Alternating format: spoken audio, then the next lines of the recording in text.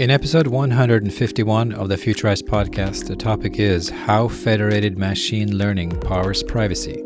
Our guest is Dave Bauer, who's the CTO of Boss AI. In this conversation, we talk about what federated machine learning is and why care about it, and we note its effects on distributed compute, on edge clusters, and on privacy, and on the emerging use cases that we see. Futurized goes beneath the trends to track the underlying forces of disruption in technology, policy, business models, social dynamics, and the environment. I'm your host, Trond Arne Undheim, futurist, author, investor, and serial entrepreneur. Join me as I discuss the societal impact of deep tech, such as AI, blockchain, IoT, nanotech, quantum, robotics, synthetic biology, and more, and tackle topics such as entrepreneurship, trends, or the future of work.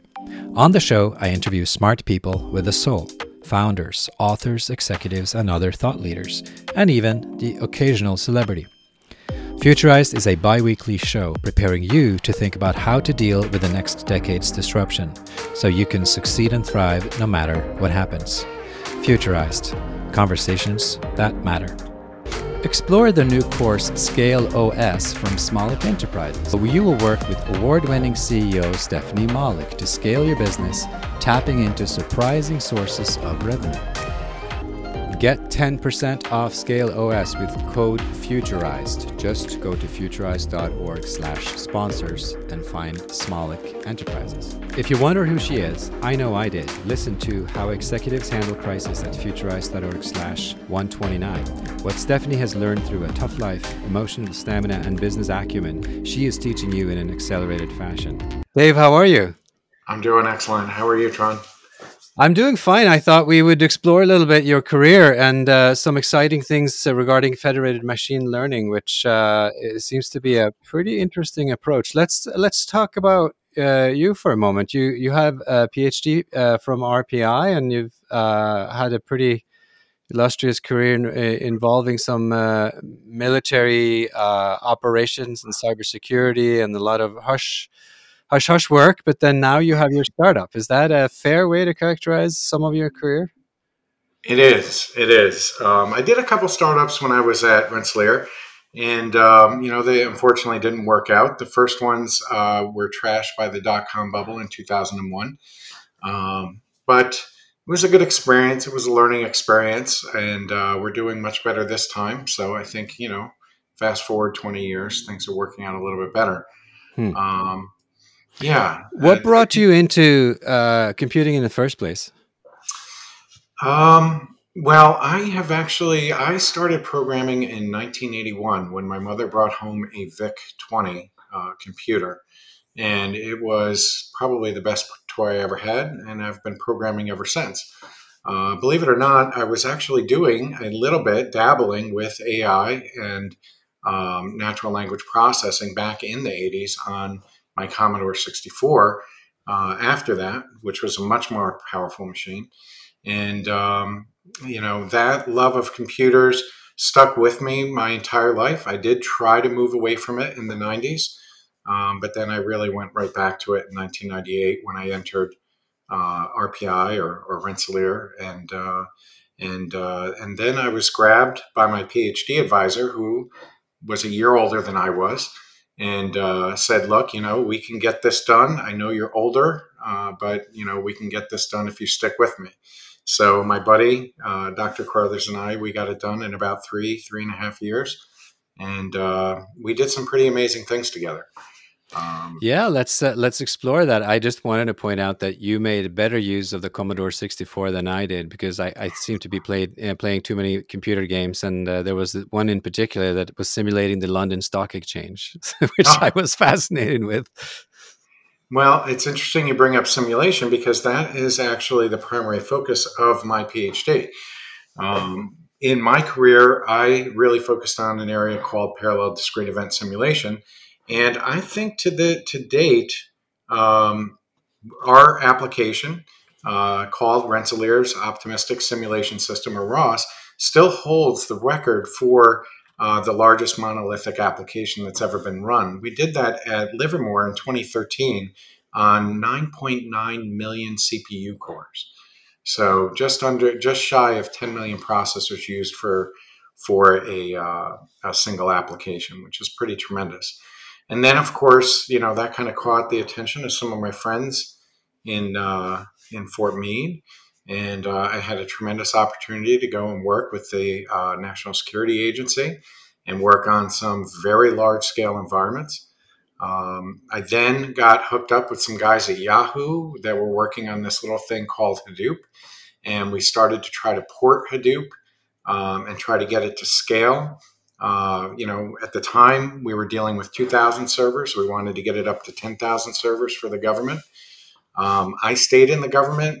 They went and started a little company called Cloudera, and I missed my opportunity to join them.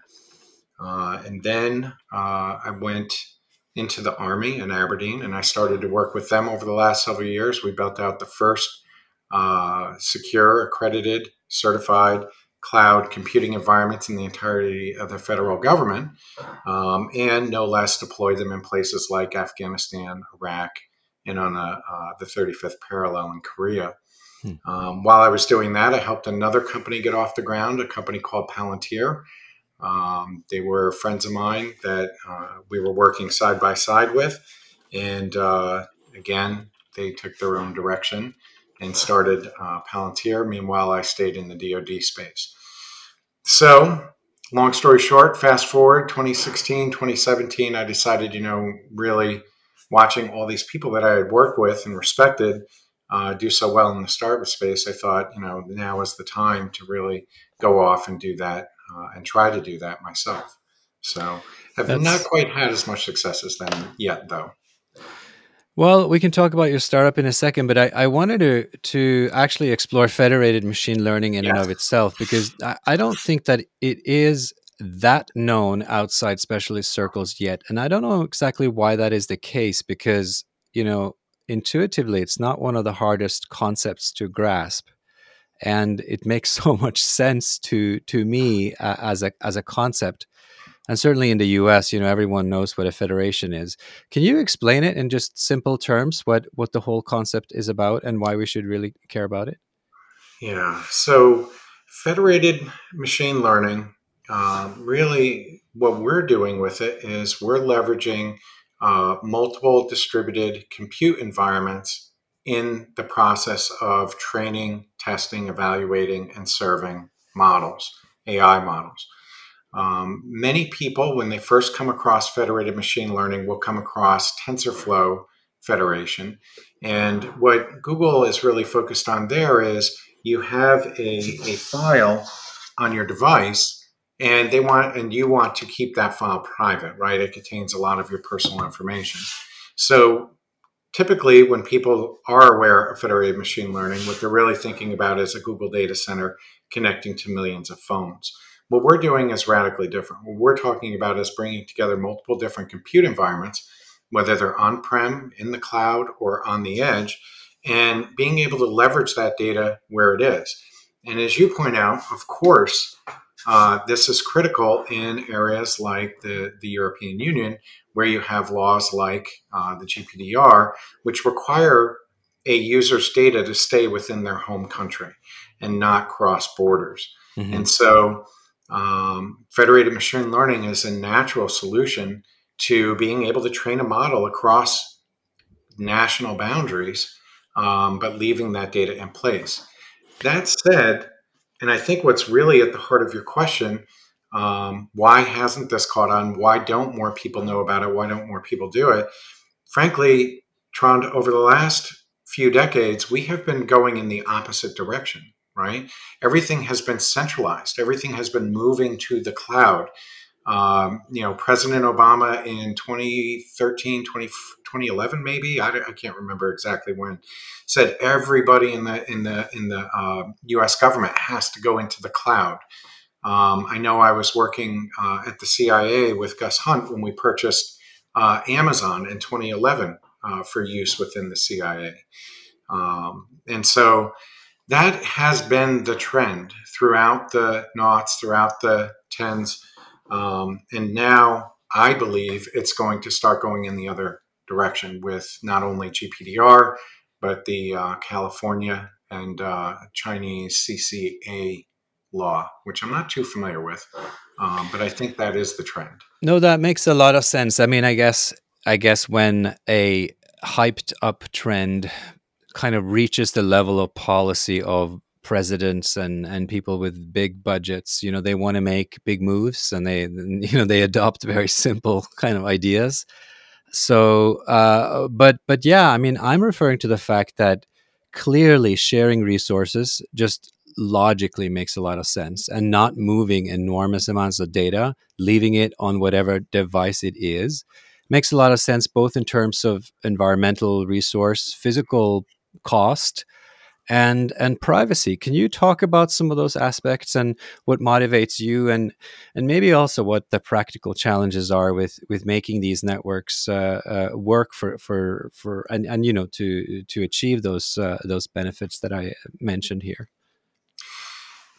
Many times when we think about federated machine learning, the very natural instinct is to think about it within an enterprise, right? So you think about a big company with distributed data throughout the world, right? A global enterprise. What really gets me excited about it is one of the things that we're doing with respect to privacy is enabling companies to be able to work together, right? Hmm. So think of a bank, a credit card company, a travel company, an insurance company being able to work together, being able to train models together, being able to learn from one another. But because of the privacy preserving techniques within federated machine learning, never having to share data between those different partners in the environment. That's in fact what we develop with our own SaaS-based solution, is an environment in which anyone can come into that environment and immediately begin to share not just models, but also share their data across them. And so then they're able to train horizontally, vertically. We're able to do federated transfer learning across those environments. It has tremendous benefits, which I'm sure we'll get into, but in order to make all of that work, privacy is really important. There are several techniques that we apply in order to keep data private. We implement, for example, data level security that goes beyond role-based access control. It is now authorization-based access control, where every data point, every datum, if you will, is protected by security markings, and then, to use some DoD parlance, disseminated or shared only with those that have the correct access level. Hmm. Within the models themselves, we employ homomorphic encryption, so that model weights and losses are never exposed in terms of model aggregation and computing the aggregated result. But then we also use secure private communications and differential privacy, and then a lesser known technique called Yau's garbled circuit to further obfuscate the modeling. So then, if, for example, anyone were to gain access to your model, you're not able to then backtrack to the training data using only the weights and losses, which frankly many people aren't aware is possible, but in the research realm, that is certainly possible to do. So you mentioned banking. I've had another guest on speaking about federated learning, and Thomas Clausel of Okin in France is using it for health data, which would seem like another very obvious use case because, well, especially in Europe, there are very, very strict laws in terms of transferring health data between countries, and certainly out of Europe. So that's even beyond GDPR, and I think in the US as well. Health data is something of its own category. What are, in your mind, the easiest and first sort of really big use cases? You mentioned banking, and then clearly the military.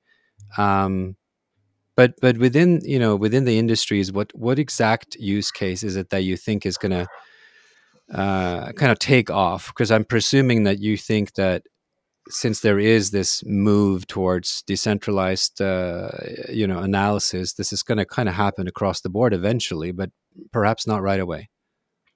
Well, I don't think this will necessarily be the use case that where FML will take off, but certainly within the area of healthcare, that is where our largest number of customers are, and being able to share electronic health records across providers and payees and insurance companies, et cetera. Federated learning really makes a lot of sense. The other issue that you have in that space that is it's not unique to that space, but I do think this is an area where federated machine learning will take off. Um, at least in the states, um, there are a large number of merger and acquisitions that happen, and in particular in the healthcare space, where you have some companies owning tens of thousands of different hospitals and other healthcare facilities across the country. Each one comes with its own IT stack, right? They all have their own database, they all have their own systems. When where we really get the most traction is very frequently we will go into a group that's gone through many of these acquisitions and mergers, and they will say, well, we have to build a data lake, what we refer to as a data swamp. We have to normalize and cleanse the data. Check in with us in a couple years about AI. And what we talk to them about is that they can actually start that process immediately, because with federated machine learning, what we're able to do is tap into the data that exists at each of those locations without requiring the centralization, the normalization, and the cleansing to occur on a large, data lake or data warehouse.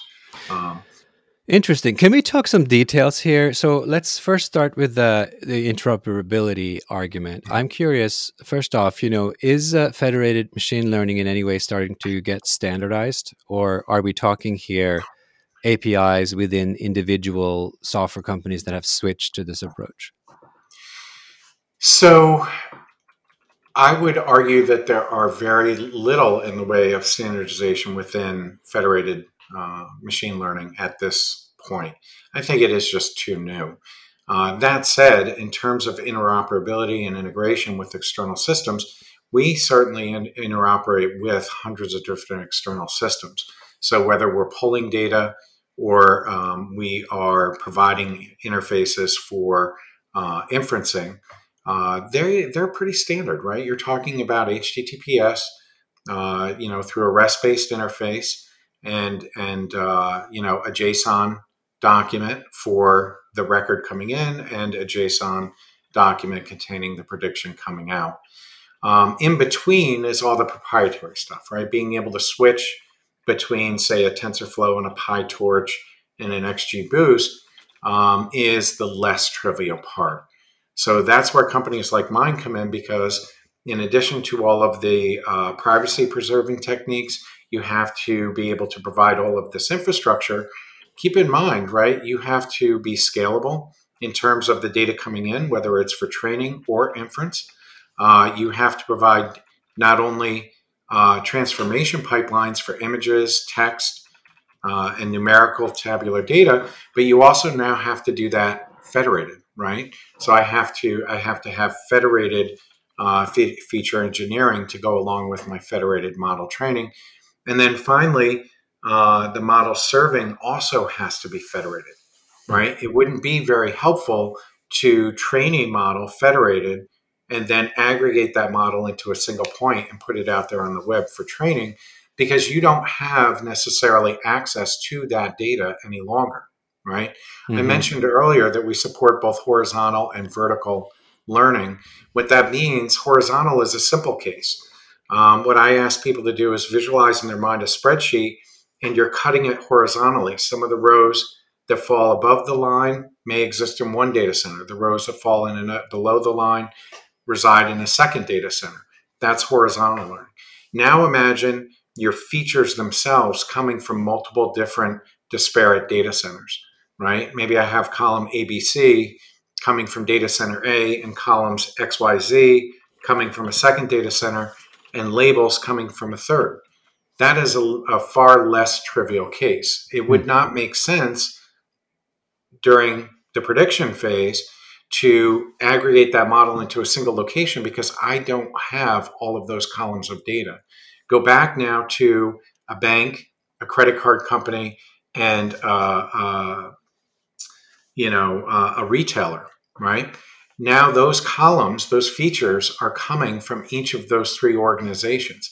It doesn't make sense to aggregate that model, serve it locally in a centralized way, and force them to centralize their data for inferencing.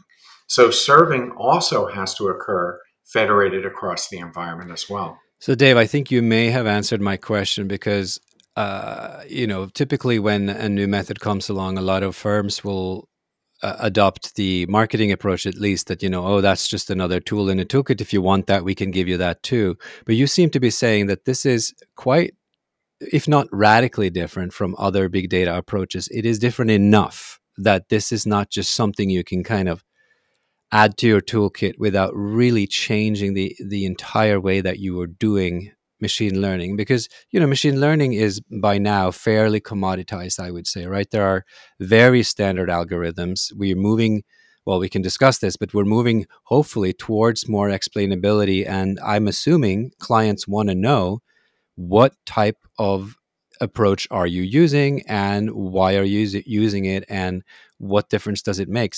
But I'm just curious, is it the case that any old big data firm could sort of adopt this more like a tool in the toolbox, or is it significantly different, in almost every aspect?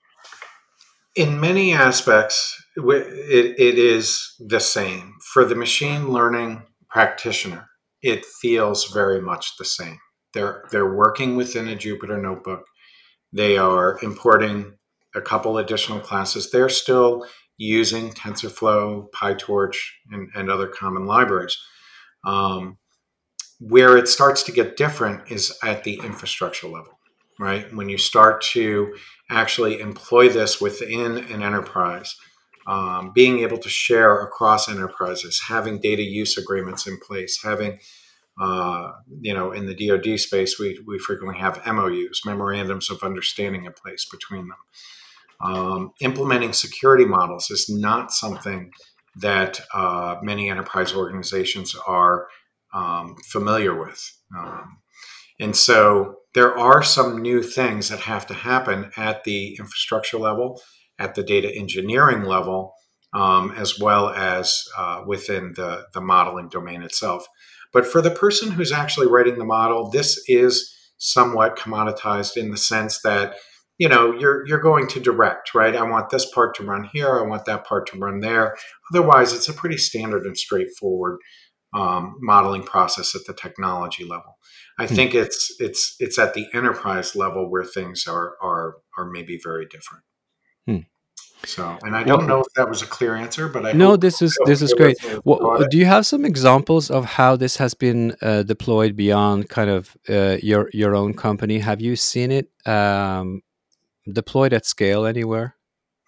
So this actually did start out for us as a research project 4 years ago within the Army domain.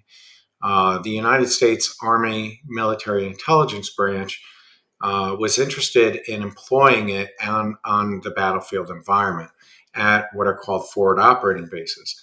Imagine soldiers sitting on a mountaintop in Afghanistan. The issue that they have when they're doing intelligence gathering, surveillance, reconnaissance is they are collecting hundreds of terabytes worth of data. But the problem is that they're stuck at a forward operating base where they've had to bring their internet quite literally with them, right? They have an antenna on a truck.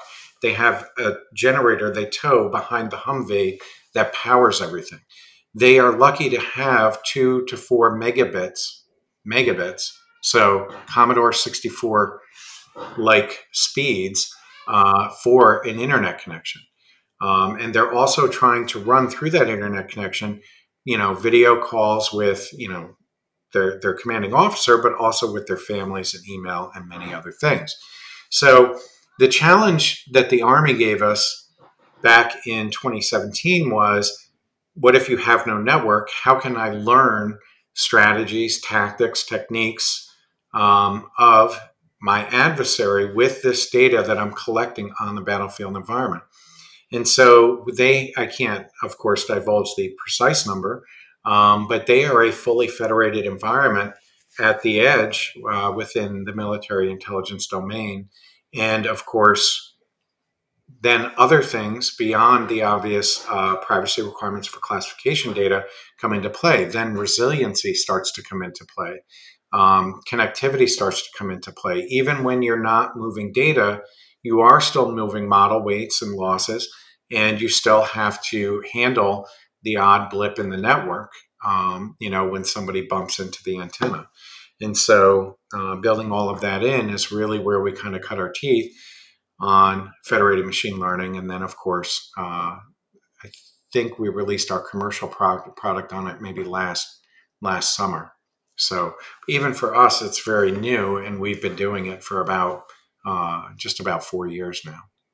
So other than that, I don't really know of any. I'm just a little curious. So is it then it's delivered as a service right now? Is the way you're selling it? It's a sort of a combination of a consulting service and a sort of infrastructure as a service type model, or? Well, we provide the capability as a service or as something that can be deployed within an organization. So we have a very large retailer in the United States, and they deploy it within their environment. We don't own it. We don't operate it. It's sitting on top of their cloud computing environments. Of course, we provide, infrastructure support and modeling services to them, but they own and operate that federation separately from the federation that we provide. There is, of course, this opportunity to interconnect between federations, so you can have privately owned and operated federates and federations connected to publicly owned and operated federations like our own. So all of these are possible. But yes, many of our customers do choose to own and operate their own private federations. And then, of course, we have our own public one as well. The typical progression process for us with a new customer is they will come into our federated environment. They might provide us some less sensitive data to see what it looks like, to get a realistic idea of the timeframes involved in the development of federated models. And then once they have a better understanding of what that really looks like for them, they will typically want to move it into something that they own and operate. But Dave, correct me if I'm wrong. This is perhaps a naive question, but I mean, this doesn't remove the need for cloud in terms of backup and such like. It simply solves some privacy issues, but it doesn't exactly remove the need to duplicate your own procedure somewhere else, does it? I mean, this maybe is a too dumb question, but I mean, if you are one of those nodes and you have data on your own device, if you want to be secure and make sure that if that device gets cracked or you are in this army scenario, you still would need to have some sort of backup capability. This federated system here is still as vulnerable as each node is vulnerable, or am I wrong? No, that is true, and we do implement an open sourced NSA approved cybersecurity architecture so that these environments are as secure as they possibly can be. That not only extends to the cybersecurity controls, but it really takes a defense in depth approach to the security within the system.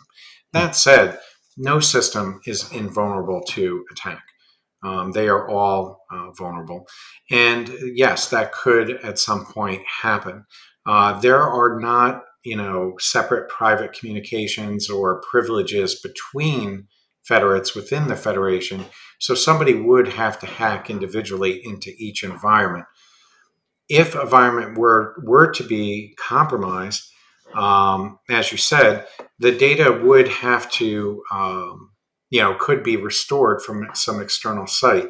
Frankly, we don't typically have that issue because what are we doing, right? We're not a system of record, right? We're not supporting a website with millions of users. No, We're I get bringing that. data in from databases, from S3 buckets, from JMS queues. And so, if you came to me tomorrow and said, Dave, I have to shut down your federate, you got hacked, start over, I would just reestablish the connections to the systems of record and re-pull the historical data into the environment and start over again. It's interesting that you brought out the concept of system of record. I wanted to move to another aspect that I know that you care about. Low code or no code development is something that's, getting a lot of attention for very good reason lately. It's obviously something that has been available for quite some time to the regular office, productivity worker, using word processing and spreadsheets and all the like. These are low code systems where you don't really need many skills beyond basic, math and sitting at an office type skills. Why is this suddenly coming into play with federated learning? Why it doesn't immediately strike people that machine learning in and of itself, is a low code approach. Why is that now facilitated in some way with federation? Is it because you have to simplify it so much to actually share the data that at some point it just becomes really, really simple? Well, we have worked very hard to make it simple, but I would say that for us, for me personally, no code, low code is crucially important within the field of AI and ML. As you said yourself, AI has become commoditized, right? We're all using the same algorithms. We're all doing the same things, thanks to companies that have put out these frameworks. That said, that doesn't mean that it's tangible for a business user. That doesn't mean it's tangible for a subject matter expert. And so from the day that I started this company, what I have said to all of my eggheads that are AI and ML professionals is you are not developing for the developer. I encourage them to think of a nurse in a hospital, right? The reason why I pick on nurses is because frequently they are the most intelligent person in a healthcare organization. They know how everything works. They know where all the data is. They know how the systems work. They know how the data is collected. They know why a field is empty, right? For me, as a machine learning person looking at tabular data, I don't know why names are messed up sometimes. It seems to me like in 2022, we could have systems that you wouldn't have names like ABC123, but we're still cleansing those out of data on an everyday basis. So if you can take this highly commoditized field of AI and put it into the hand of a nurse, put it into the hand of an oil rig worker in North Dakota, or someone of that nature, someone who does not know Python or Rust, and give them a capability they did not have before, that to me is extremely powerful. Why is it important within federated machine learning in particular? Yes, a big part of it is that the actual process of building a model in a federated environment, querying across data, across multiple systems, doing the federated feature engineering, then finally doing the federated modeling and serving is tremendously complex, even for ourselves. And so we have tried incredibly hard to make it as easy as possible by minimizing the amount of code, by providing libraries that do the work for you, and really by providing visualizations that and user interfaces that enable anybody to do it, right? We are still a long way, Trond, from my grandmother using it, right? That's kind of the thing we always talk about in the tech space. Explain it to your grandmother. If she can do it, if she can understand you, you've done a good job. We're still a long way from that goal in no-code AI. But that is certainly what we are shooting for. And I am a tremendously large believer in that. So talk to me then about the more about the future outlook for this kind of compute, because clearly if your grandmother or even nurses or any other sort of operator category person who's out there in the field, you mentioned military, if they can have access to even basic types of AI or machine learning capability for even just counting basic things that they're, and looking at trends in data, that is immensely powerful. What are some of the other things that you foresee Federation creating? I mean, you started out with supercompute. Is this also going forward a solution to supercompute for the everyman, basically? I mean, I bought myself a enormously powerful computer here recently because I broke the other one because of all the crazy stuff I was doing. But if I had access to a cluster of these kinds of very powerful computers, and I could use that, and I mean that would be a great thing. Yeah, I always like to joke that, it's been all downhill since I got my degree, right? So I did start in supercomputing and high performance computing. We built some of the first Beowulf clusters in the late 90s. When we got to big data, we started looking at just small numbers of computers, 2,000, 10,000. And today with AI, many times people are looking at how much compute they can squeeze into a single desktop. They're looking to very expensive GPUs as the way to get things done. GPUs are fantastic. I started doing my first GPU programming in 2006 on NVIDIA hardware. But I promise you, that is not how we will be doing AI in another 2 or 3 years. In fact, moving away from GPUs and specialized hardware entirely and getting back to commodity hardware, I believe, is where we will go. Well, you're telling me that, and I just bought a 3080 from NVIDIA at great expense, but you're saying it's worthless in 3 years? And what I'm telling you is that I can do much more complex processing, on much, much larger, on hundreds of terabytes, on petabytes of data already. I would never use, that equipment for large scale data processing, because there is an inherent limit built into what you yourself are doing on a single machine. Right. And being a distributed compute expert, of course, we want to leverage as many computers within a data center as we possibly can, and then across multiple data centers as well. And I will assure you that within the military intelligence domain, we are doing much more than trend analysis and basic counting. We are doing very complex image processing, right? Sure. We are doing object detection, object recognition. We are doing, I can't necessarily say for what, but we all of the use cases within AI, I have seen implemented in production in the DoD space, or I myself have worked on within the DoD space. Well, I mean, computer vision has just had a tremendous advance, right, over the last 10, yes. 7, 5, 3 years. You can count the months almost, right, in terms of the ways that it has been deployed. One of the areas where we've really taken off, and this was really foundational for me, I've done a large amount of work within the area of natural language processing. And in 2012, we started to see machine learning translation models that, for Pashto and Farsi and Arabic, they were stuck down in the 20 to 30% accuracy range. Deep learning came in, and overnight we were hitting 80, 90% for obscure languages.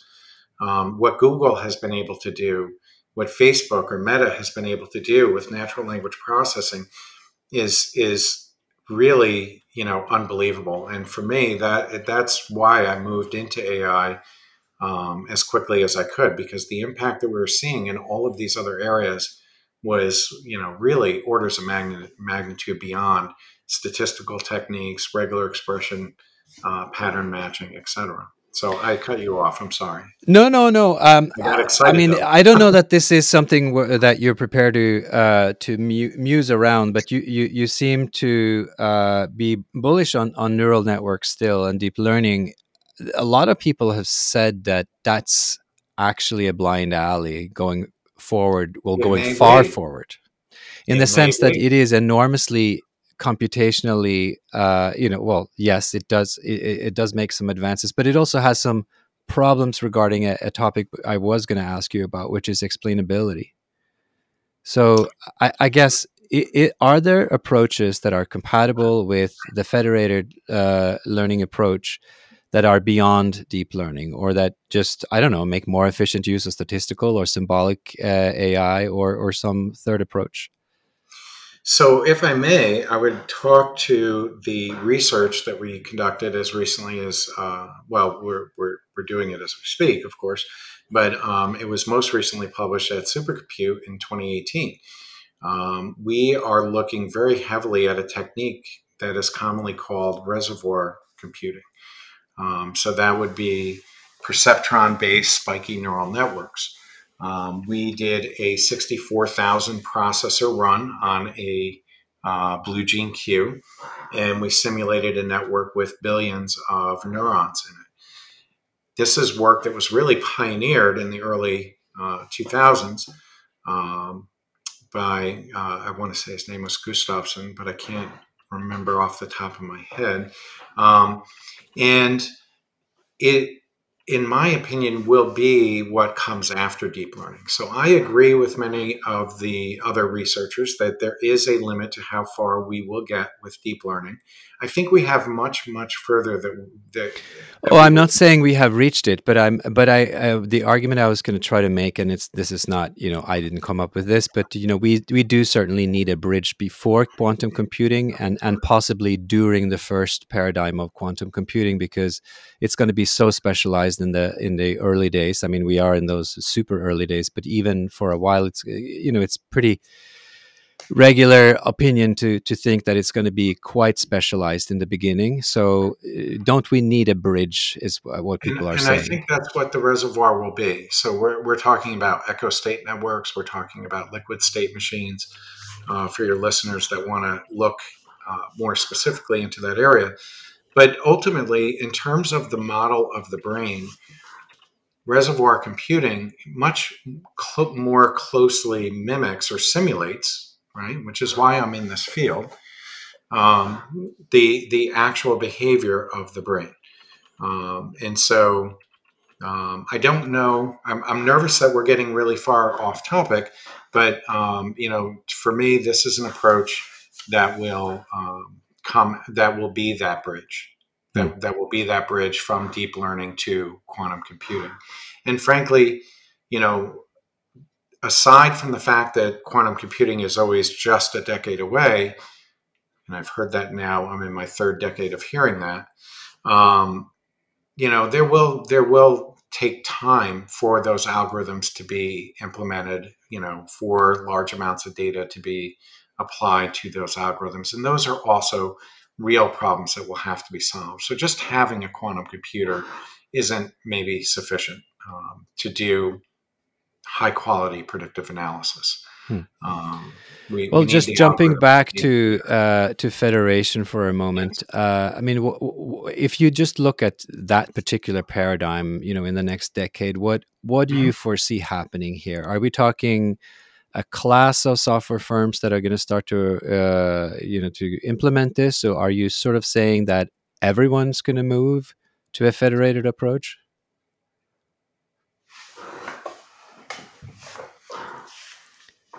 Where I would like to see it go, where I believe it's going to go, is that we are going to start to build ecosystems of models, ecosystems of data. Leveraging federated transfer learning, we will be able to transfer learning from one domain into another in these federated environments where the data already exists, where the models already exist. Data will become a commodity within these environments, just in the same way that the models have become a commodity. So really, all that remains is for somebody to come along and create that ecosystem in which they can be shared amongst the different players in the environment, the different participants in the environment, and have all of that be plugged together and work together without having, to go hire a PhD like me to do the coding. Right? I'm so glad you said this, because I've heard so many times, and it starts to annoy me, people who are like, oh, well, algorithms are commoditized, but the data will always be proprietary or something. But it's just so simplistic, because everything, of course, can get commoditized. And if you start sharing data, of course, it's commoditized. I mean, this is pretty logical. And there are many companies. You would be surprised. I was surprised because we are developing what we call an AI marketplace that allows people to publish not just data, not just raw data, not just transform data, but also models, right? Model source code, trained models, being able to publish and subscribe those within an ecosystem like this, which is why I'm talking about it. When I started to research it, right, there are many, many companies out there. They have built data marketplaces for use within their business ecosystem. I don't want to mention any one company in particular, but a major oil and gas producer has built a data marketplace. They just went live with it last month for all of their suppliers to use. So it's private. It's not out there on the web, but believe me when I tell you, they have over 1,000 companies participating in that marketplace. And because of their size and their scale, they force the people that want to do business with them to share information back with them. So these ecosystems are, I don't know what to call them, frankly. Tron, maybe you have a better word for it than ecosystem. I do think we need a new word, right? Because ecosystem it means so many things. But right. And it's not a marketplace in and of itself. Right. Yeah, it's not just the marketplace. It's the value that you get out of it, right? So in our space, you require federated transfer learning. I've brought my data, but I don't have labels. That's where federated transfer learning comes in. I have data, I have labels, but my data is very small, right? I'm not Google. I don't have a gazillion or a Google, worth of search index results. What do? Federated transfer learning comes into play in those areas. This is really, even within non-federated AI, a rather niche area. It becomes so important in the federated realm.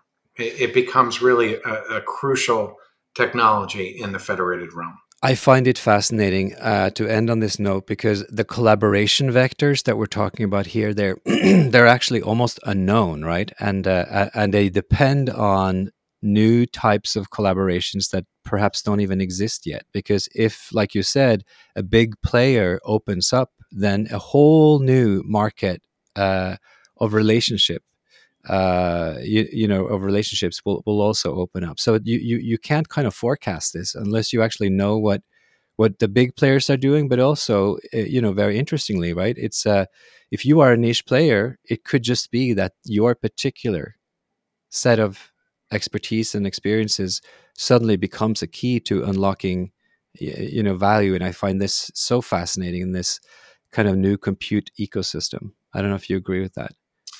I think where we agree is the platforms will exist and the resources will be shared and people will get tremendous value out of it. What they do with it is unknown, as you point out. So how people use TikTok, who knows? We learn that every day. We learn that in Europe today, how people are doing that.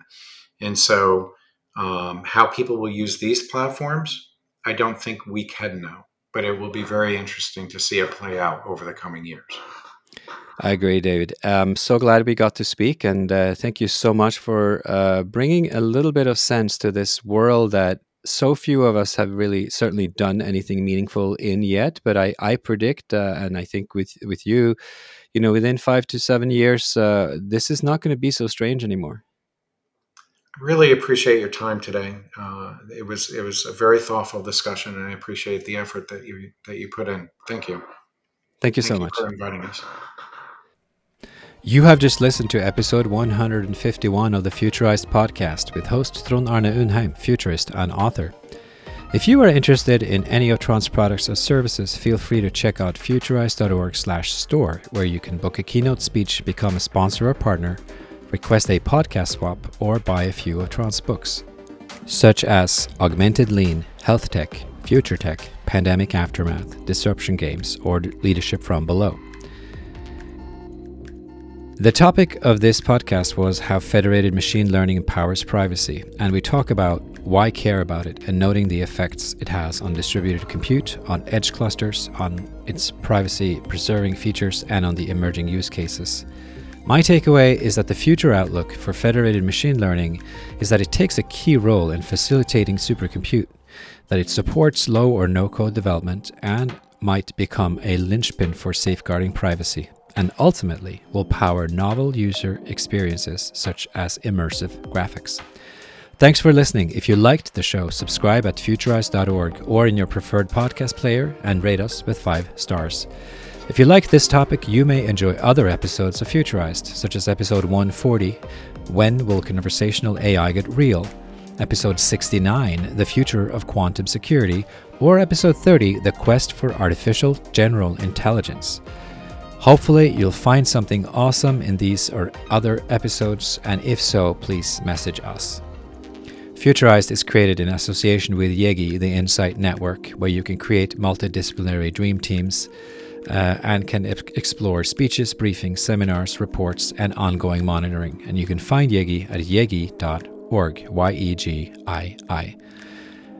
To find us on social media is easy via Futurized on LinkedIn and YouTube, and Futurized2 on Instagram and Twitter. See you next time. Futurized, conversations that matter.